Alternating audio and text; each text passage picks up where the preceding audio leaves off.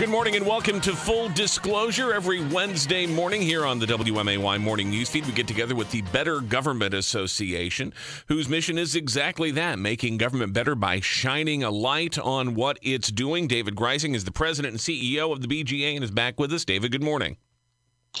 Good morning, Jim. Well, we are back to an issue we've talked about a lot during this census year with the numbers finally in a few weeks ago, and the legislature had to scramble to go back and redo their legislative district maps, passed again on a strictly partisan basis, and Governor J.B. Pritzker, who in 2018 said he would veto maps drawn by politicians, has for the second time this year signed a map drawn by politicians.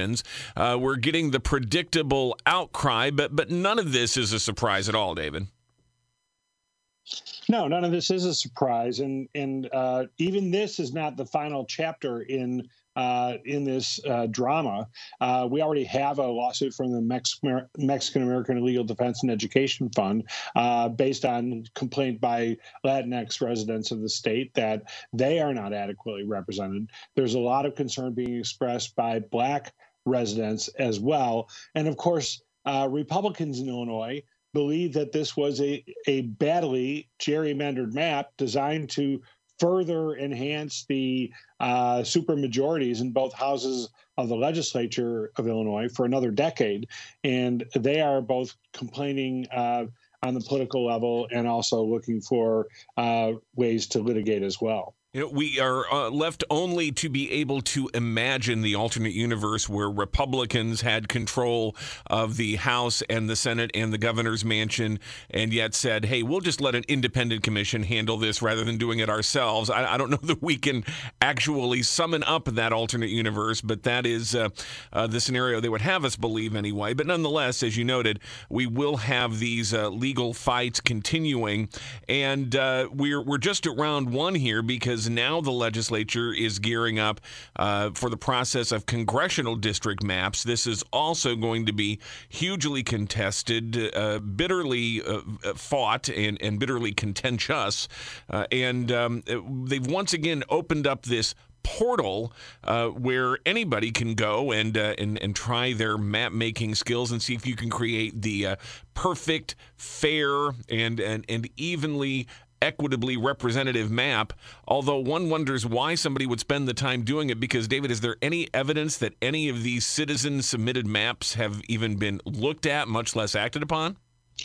I'm unaware, and no elected official has produced evidence that, in fact, the citizen efforts were in any way useful to them. All of the work has happened, as in the past, behind closed doors, all the significant work, I should add. There's been a lot of public outreach and a lot of public hearings, and kind of the politicians have gone through the motions of including the public in this very important process.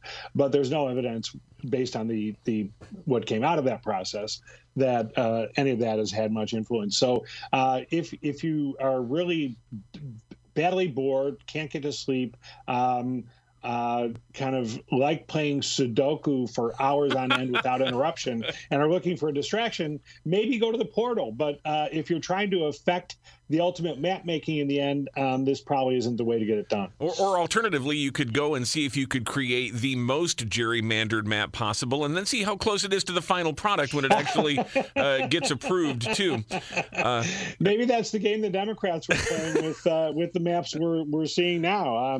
Maybe somebody won that. We didn't even hear about this contest, and somebody won it. They're sporting their map gerrymandering badge right now, no doubt. David, in all seriousness, though, and realizing that, again, nobody is surprised by this outcome. This was a preordained conclusion that Democrats would use their absolute control of the executive and legislative branches to create maps that are designed to benefit them over the next decade.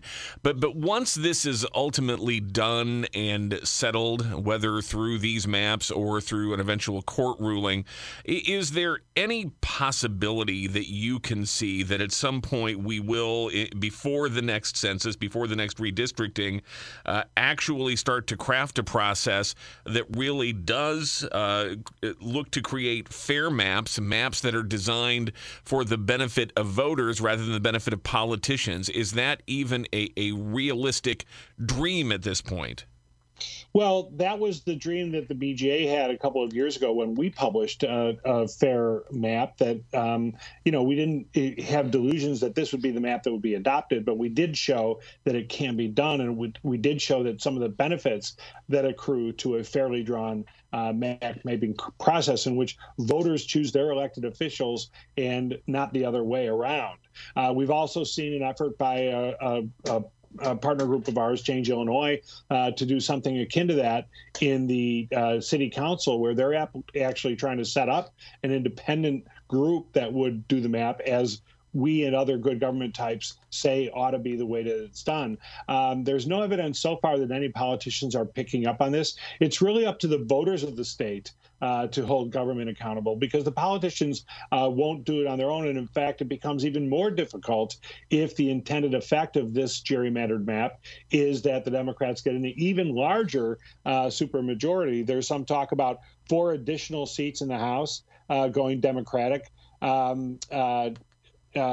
Maybe in the next year or so, 7.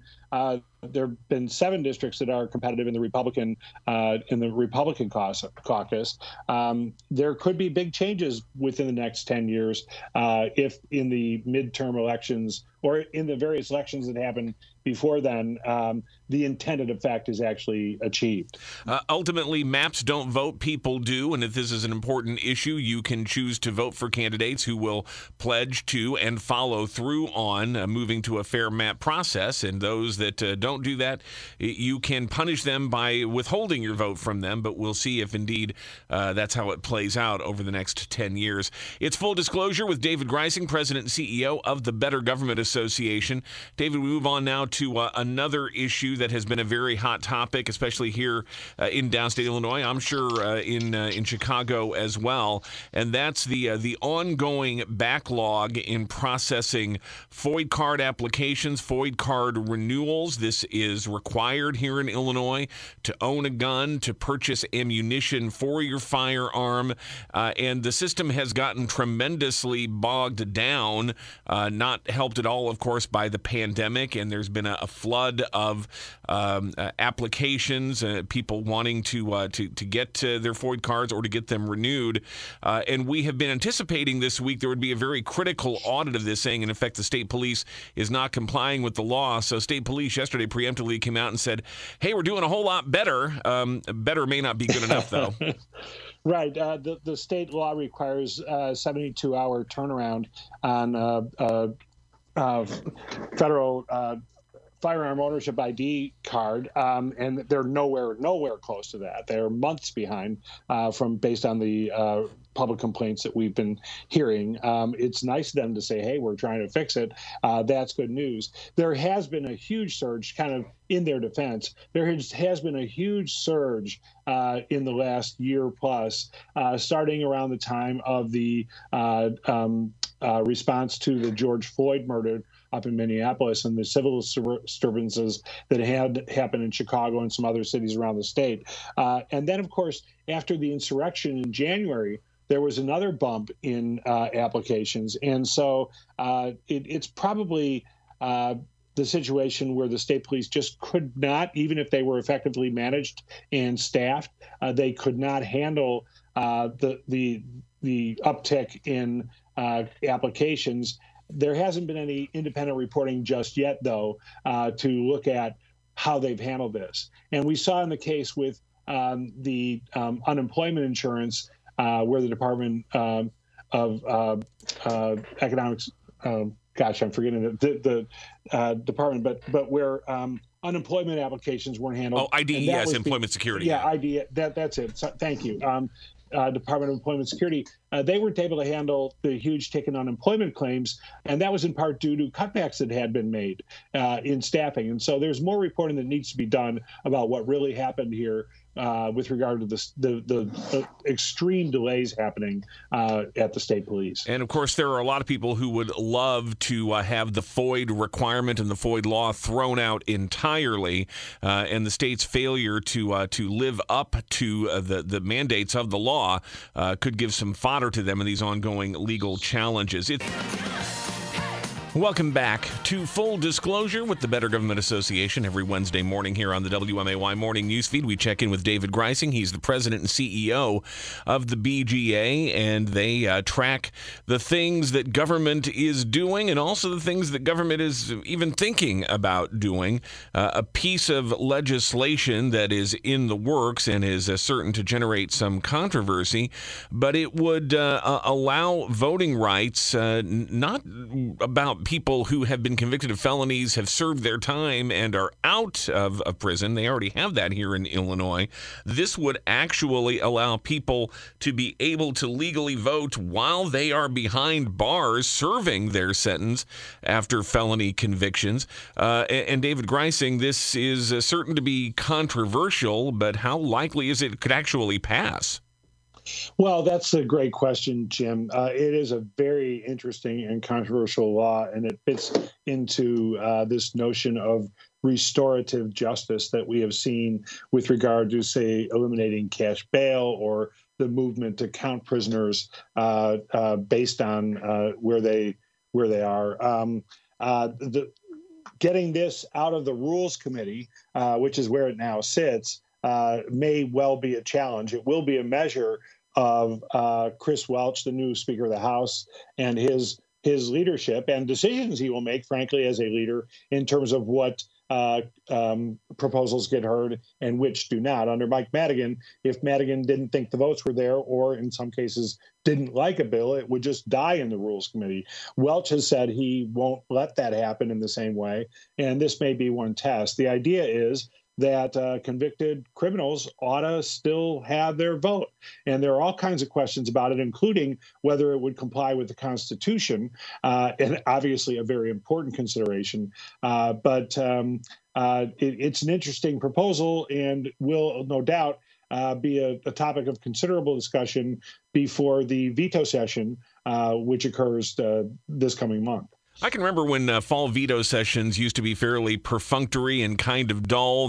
That's certainly not going to be the case if we have legislation like this, plus those congressional district maps we were talking about likely to be acted upon during the veto session as well. We'll be watching that very carefully and, of course, talking about it here on Full Disclosure. Also yesterday in Chicago, a big event that brought out most of the state's top elected officials, Governor J.B. Pritzker, Chicago Mayor Lori Lightfoot, and many others, and also brought back to Illinois the one-time state senator who walked the streets of Springfield, and then later president of the U.S. Senator, then president of the United States, now former President Barack Obama and his wife Michelle on hand for the groundbreaking of the Obama Presidential Center near Chicago. And David, this is something that, again, could be a big tourist boom in that area, but it has also been a very controversial project. Well, it absolutely has been. Let's not forget he also declared for president on a frozen February day in Springfield. Barack Obama chose to put his presidential center on what is a Frederick Law Olmsted masterpiece of landscape design. And there were hopes that he would put it into a community that is in dire need of the investment, whereas the area along Lake Michigan there where he put it cannot be defined as such. Not only that, but he has refused to sign what's called a community benefits agreement with local groups who look a lot like some of the groups he led when he was a community organizer, saying who are they to tell him what to do. He hasn't put it in quite such direct language, but the people at the Obama Foundation certainly have ignored that effort, and they have won the backing of all kinds of politicians, including Mayor Lori Lightfoot. And the groundbreaking yesterday, even though there still is litigation going on, nobody thinks it's going anywhere after a couple of rulings this summer. And the groundbreaking, not to mention the bulldozing of a number of trees in the area, et cetera, are a sure sign that this thing is going forward, and the Obama Presidential Library and Center will get built. And David, we are unfortunately just about out of time. We're not going to have time to talk about something with some potentially pretty big ramifications for media here in Illinois. Two of the major media organizations in the state, Chicago Sun-Times and Chicago's public radio station, WBEZ, are reportedly in merger talks, but maybe we'll know more about that next week. We can talk some more about it. In the meantime, we are out of time for this morning. So, David Greising, to people how to reach you and the BGA the rest of the week. I'm at dgreising@bettergov.org. That's DGREISING at bettergov.org. And our website is bettergov.org. And, of course, here each Wednesday morning, full disclosure on the WMAY Morning News Feed. David, thanks. Take care. We'll talk to you next week. Thank you, Jim. Bye-bye.